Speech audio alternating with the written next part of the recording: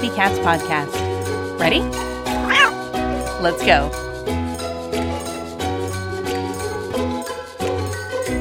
Welcome to the Community Cats podcast. I am your host, Stacy LeBaron. I've been involved helping homeless cats for over 20 years with the Merrimack River Feline Rescue Society. The goal of this podcast is to expose you to amazing people who are improving the lives of cats. I hope these interviews will help you learn how you can turn your passion for cats into action. Today, we're speaking with Sarah Dunsmore. Sarah co-owns CDE Animal Cages with her husband, Sean, in Omaha, Nebraska. Born into an animal rescue-oriented family, the trend continued when Sean and Sarah were married 20 years ago, and the pair has had horses, donkeys, goats, dogs, cats, rabbits, chickens, guineas, geckos, guinea pigs, and a pony, and 2 human kids throughout their marriage. CDE has been in business for over 30 years and was a perfect fit for the couple when they purchased it several years ago and moved the company to Omaha. Within days of taking ownership of the business, Sarah and Sean knew they wanted to shift the focus of the business to specifically helping shelters and rescue groups. Although moonlighting as college professor, PhD in health, Sarah is truly passionate about incorporating the concept of health to animals by providing rescue professionals and non-professionals the tools they need to be able to do the real work that the world depends on, helping animals to stay healthy and find forever homes. CDE Animal Cages aims to connect shelters and rescue groups with enclosures that are designed with the goal of comfort and security for healthy animals and ease of use for the humans that take care of them. Open-air enclosures with various portalized options have proved not only to reduce euthanasia rates, but make for more adoptions and healthier and happier animals. We want to let as many rescues and shelters know about these benefits as they can, in hopes that they can play a small part in the great work that is being done in the animal rescue community. Sarah, I'd like to welcome you to the show. Thank you. Thanks so much for having me. It's my pleasure. So we got a bit of information in your bio about your incredible passion for animals and incredible devotion, and it's wonderful that you list all the animals that you've had, and then you put your kids at the end. Yep, that's pretty much how it's gone. Absolutely. So I think you got that right going in the bio there. But since we are on the Community Cats podcast, let's talk a little bit about what makes cats so special to you. From the time I can remember, have always been around cats. We lived out in the country when I was a child. I lived in Texas. I grew up in Texas. And we were at the end of a road where people just tended to dump animals that they were either done with or animals that were lost. My dad used to say that he thought there was a beacon that kind of was up for stray animals and they knew that they could come to our house. So cats have been sort of a mainstay in my life from that early age until presently. And I don't see that trend really stopping anytime soon. So I've had a lot of exposure to them and just had the opportunity to realize what a special species they are and how really connected humans are with cats and the importance of the human's role in protecting and engaging with these amazing creatures. And we just are fortunate now in our present life to have the opportunity to do that. Cats are really what I would say are our focus. We do work for all sorts of animals, but cats, I think, are probably our number one, which is 100% fine by me.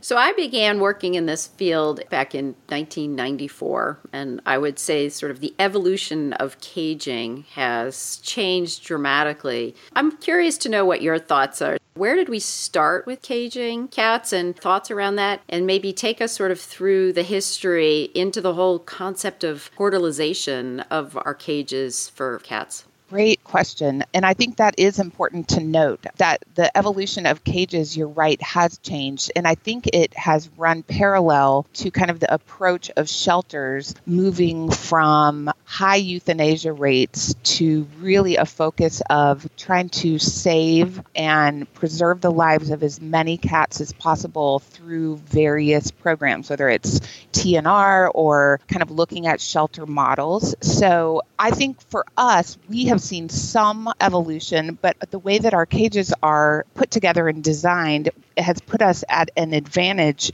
in that evolution. I've done a little bit of research, and being in this community and studying, we have looked at the health of animals especially in a shelter environment, and how that plays a role with euthanasia rates and the overall health and happiness of the animals, and specifically the cats that are having to spend time in a shelter. And I think the Association of Veterinary Medicine several years ago started to really define what would make a shelter successful in trying to accomplish those goals. And they put forth a set of guidelines, and that's kind of in answer to your question about this portalization. These guidelines uncovered a concept that wasn't there years ago. And that concept is the separation of sections, and the more room that you provide for an animal, the healthier and happier they're going to be. In my previous life, before we owned the cage company, I've worked in academia and have a PhD in health. And so I am very familiar with the concept of stress and what it does to humans and their lives, and how it can impact them in either a negative or a really positive way. And I have found that those same concepts run true with these animals that we are charged with taking care of and being responsible for. So that concept of decreasing the amount of stress that an animal is in when they are in a confined environment, which in shelter life is inevitable, right? You've got to bring an animal in and keep them safe and evaluate them, and then have them ready to move on to their forever home. So the concept of keeping them healthy is important for shelters to run, and also just to see more numbers. The healthier a cat stays, the less sick they're going to be, obviously, and a lot of that has to do with stress. And the less sick or the more healthy that animal is, the more quickly they're going to be adopted out, find a forever home, and then there's a place that opens up for the next stray or cat that is brought in. So our cages specifically are able to really cater to those guidelines that this organization put out. Specifically, there's an animal shelter in California that so far is the only organization that has accomplished these guidelines and become a model shelter. And what they did was they were traditionally using just 1 unit cages for their cats upon entering the facility. So they had a little unit that was oftentimes stainless steel and solid walls, and the cat lived in there until they either were determined to be sick or they found their forever home. And what this specific shelter did was they took their 1 unit cages and had someone come in and portalize that solid wall in between that unit and the next, and they separated the 2 living spaces for 1 cat. So what was before 2 units now became just 1 unit for 1 cat. And so on one side they have their lounge area where they eat and drink, and then through the little portal they're able to access a separate section with their litter box where they can urinate, defecate. All of that is kept separate.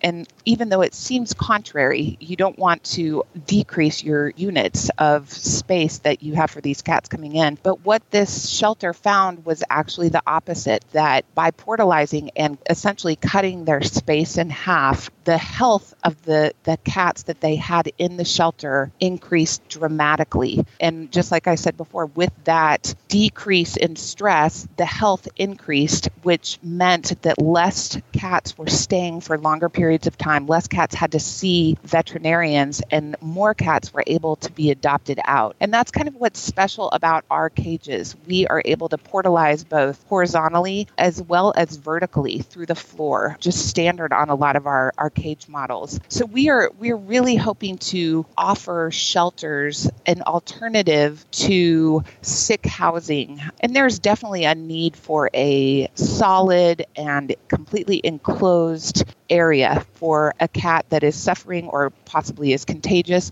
But there are a ton of healthy cats that come into that shelter environment. And if we can keep them healthy and happy with open air, which our cages are open air, and with this portalized option, I just really think that we can continue this trend of decreasing euthanasia rates and increasing health of the animals that we're trying to serve. Are your units on wheels? I know from cleaning, there's the material that your units are built out of and whether or not there's mobility with regards to wheels. And I'm not necessarily speaking specifically to your units, but also just in terms of what should we be thinking about, in our own environments to help ensure that we're able to get the job done with the lowest amount of stress for the cats. Absolutely. The cats as well as the humans that are doing the work, right? Because if those humans are stressed, they're going to be not doing a great job either. So great question. And yes, all of our units come standard with casters, which lift the unit up about 2 inches so that cleaning and or moving that cage is a lot easier. Another sort of benefit that we've got both for the person who's working with the animals and the animals inside is that all of our enclosures are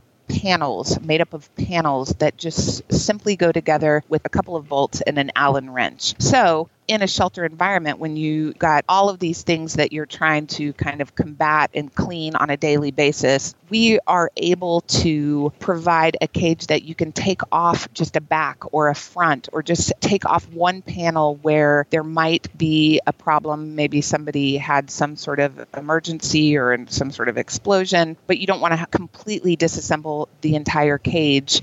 That's possible just by taking off one panel. And this is not hard work. It's an Allen wrench and bolts. Additionally, when you need to, the entire cage can be broken down very easily and very quickly into the individual panels and completely sanitized, however often that's necessary in that shelter environment. We've got groups that we know just roll them out and completely power wash a cage every 2 weeks. And then, other groups maybe don't have that sort of setup where they can do that. So we try to make them as versatile as possible. Our mission is to serve the people that are actually doing the real service in this community and make that process as easy and as the least amount of complications that we can. So if you were in an organization, a relatively young organization without a ton of money, and you've just rented a space, or even like in the case of cat cafes, they're growing all over the place and they have to have some holding areas for cats, and they're just a small business struggling to pay the bills every month too. It's not like every organization has thousands and thousands of dollars. If you were starting out so small, what thoughts or advice that you'd like to share with folks when thinking about housing the cats?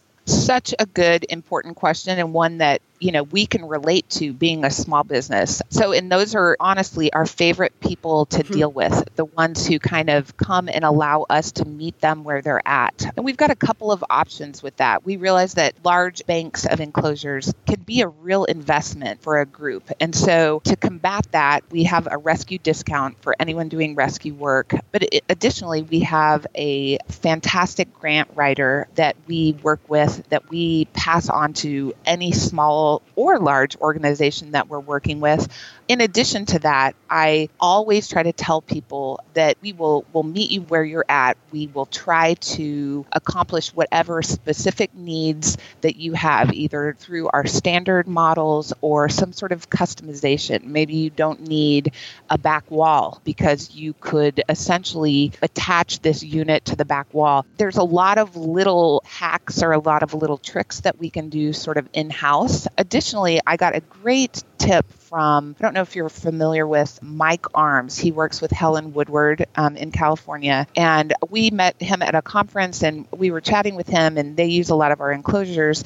And he had a fantastic idea that he has allowed me to share, which is they put their cage, like a probably 6 or one of our 9 bank cages, in their front lobby area so that these open air cages, people are able to come in and interact with these animals and really sort of make a connection in hopes of, adopting or helping these animals move through. But not everybody's able to do that, just like not every rescue group is able to buy an entire bank of cages. But what they started doing is they got little acrylic boxes that would attach onto the wire of our cages. And they were sort of just little lock boxes, and they would put a little note on each unit that said, $1 today will feed me for a day. And what they noticed was people that come into the shelter and maybe are not in a spot where they're ready to adopt, they still want to participate. They see the eyes of these cats and they hear these cats talking to them. They still want to participate, and they're still making a connection with these animals, even if they're not set up to take that next step. So they can allow their kids or themselves to just put $1 in. And Mike has been shocked, and I was shocked as well, that these cages, which can be slightly expensive, have paid for themselves sometimes twice over just from that little activity. So we've got some little tricks to combat the expensive nature of quality enclosures. And I do want to stress that these are not cages that you'll be able to get at Walmart or on Amazon. But that is because we only want shelters to have to shop for cages one time, because the really important work of whether you be a foster or you're working in a shelter, the work that you should be doing and that you want to be doing is with those animals, not looking through options or dealing with, line items. So we try to make the process as easy as possible, but also it's an investment in the future of your animals. So I've had a lady that called me about 2 months ago, and she has had her cages for over 30 years and just needed a couple of replacement bolts. So that's the type of quality that we're sending out, and that it's our standard. And so we hope to be able to meet every group where they're at and facilitate in whatever way we can that they can have that sort of product in their environment to help them succeed. Trying to catch a pregnant cat in time? Are you after that last cat who isn't fixed in your 10-cat colony? Got a wily feral who just won't go into a box trap no matter how much you spend on roasted chicken? How about catching a litter of kittens all at once with their mom? All these tough trapping situations and more can be solved if you know how to use a drop trap. Join Neighborhood Cats, co-designers of the first mass-manufactured drop trap on the market, as they demonstrate how to best use this trapper's best friend, the drop trap. A Trapper's Best Friend is a webinar presented by the Community Cats podcast and Neighborhood Cats on Saturday, June 29th, 2019 from 2 to 4 p.m. Eastern Standard Time. To sign up, go to communitycatspodcast.com. We'll see you there. Catalogical exists to help cat parents love their kitties better with the most in-depth cat food reviews online, plus hundreds of other fact-based articles. Catalogical is your one-stop shop when it comes to learning more about your cat. Catalogical works with multiple retail partners to provide custom coupons on everything from automatic litter boxes to microbiome testing, so you're also likely to save when you choose one of their recommended products.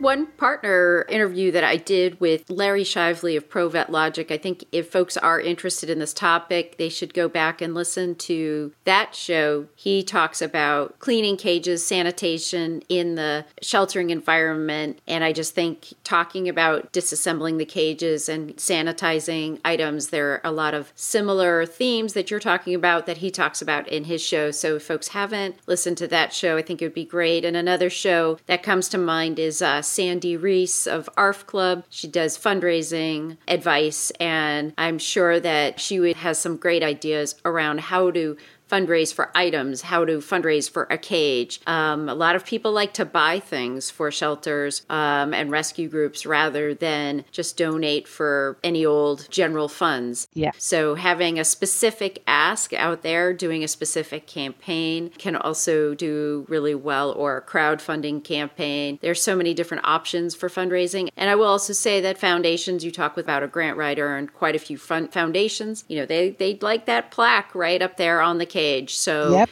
Absolutely. That's also a really good tip. I wanted to talk a few minutes about your thoughts around catios. I do have a few thoughts, and catios are becoming more and more popular. And I think when we really started to get we had done a few catios for some individuals and a couple of organizations, but we really started getting involved with catios probably about a year and a half, 2 years ago. There is a group in Oregon who partners with the Audubon Society. It's the Cat Coalition partnering with the Audubon Society there, and they've made this marriage, and they actually put on a catio tour, but they were the ones who are really sort of educating folks in their area and nationwide about the importance of catios in the health of not only cats and people's individual pets, or even rescue groups or different organizations that house cats, in keeping them safe but still giving them the outside enrichment and exposure that they naturally are drawn to and really need. The great thing, and why it was a great connection for us to make with them, is that we are able to cater to whatever outside existing structure that people have and either build onto that. We can build freestanding, and really the sky's the limit in terms of customizing a space outside to protect the cat, but also,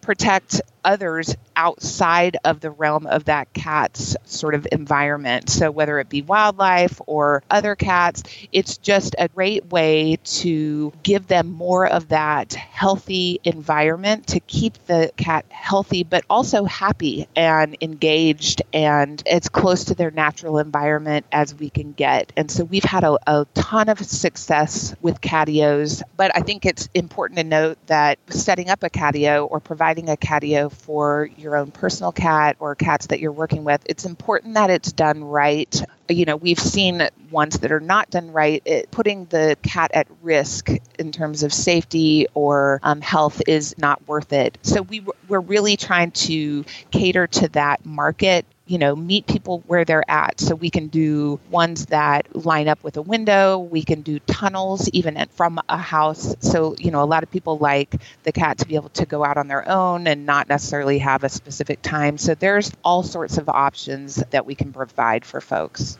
That's great. You're making me want to think I need to put a catio on my house. I have a patio, but I need a catio. Well, and it's kind of the gift that continues to give. We put up a 15-foot catio just recently, and the feedback that we've had from that rescue group that is working with that has been tremendous. And then again, just for most of our catios, we use anodized aluminum frames. We can do that, or the PVC frame is usually what we do for indoor in our banks. But the longevity of that anodized aluminum or the PVC is important. And, we see a lot of these catios being made out of wood, which is good initially, but a couple of years in, there's a reason that we probably don't make toilets out of wood, because wood is porous and is not intended to be outside or used with animals for a long period of time. So we really pride ourselves on the quality of our materials, so that if you invest in a catio, it's going to be like a part of your house, or it easily can be broken down into panels and moved if you move. So there's a lot of versatility in that market for sure. For folks that didn't hear the show I did with Karen Krause and Bob Salinger talking about their Cats Safe at Home campaign that they have and their catio tour, they were guests on the show and they've become great friends. It's a thrill to work with them. They're both great people, and they've got a fantastic program going on in Portland, Oregon. So big shout out to them and the work that they've been doing out there. Glad to hear that you've partnered with them. So Sarah, if folks are interested in finding out more about the work that you're doing, how would they do that? Probably the central place is our website, which is cdecages.com. And we've got links there. We've got all of our standard models listed on there. And some of our custom designs, we've got photos of those and links to our social media platforms, Instagram, Facebook, as well as our YouTube channel, which has a lot of description. The YouTube channel goes through custom models or standard models and really shows a lot of the features, like the portalization I was talking about, whether it be removable removable vertical dividers horizontally or access holes in between levels. So you can see a lot of that detail on our YouTube channel, but I just want to encourage people to reach out, give me a phone call, an email. We are a small family business, so you'll be speaking with me when you call. And we really just want to connect. And even if it's to call me and say, I don't have any money to do this, but this is what I would like to do. And let's start the conversation and see where we can get you. And we would just love to hear from anyone. Is there anything else you'd like to share with our listeners today? I want to give a heartfelt thank you to the community that is reaching out and taking on this responsibility of cats in our communities, because it's such a special and important role. And I am just in awe of the people doing this hard work and the unsung heroes kind of in this process. We would just love to be of service to this group. Excellent. Sarah, I want to thank you so much for agreeing to be a guest on my show, and I hope we'll have you on again in the future. Sounds fabulous. We would love it. Thanks, Stacy. Join us June 21st through 23rd for a kitten-focused event presented by the National Kitten Coalition and the Community Cats Podcast. This 3-day virtual gathering will feature presentations by experts on raising and saving kittens, setting up and managing kitten-centered shelter programs, and more. Early bird tickets are available now through April 30th for just $50, and after that, $75 tickets will be available through June 22nd. So don't wait. Sign up for the 2019 Online Kitten Conference.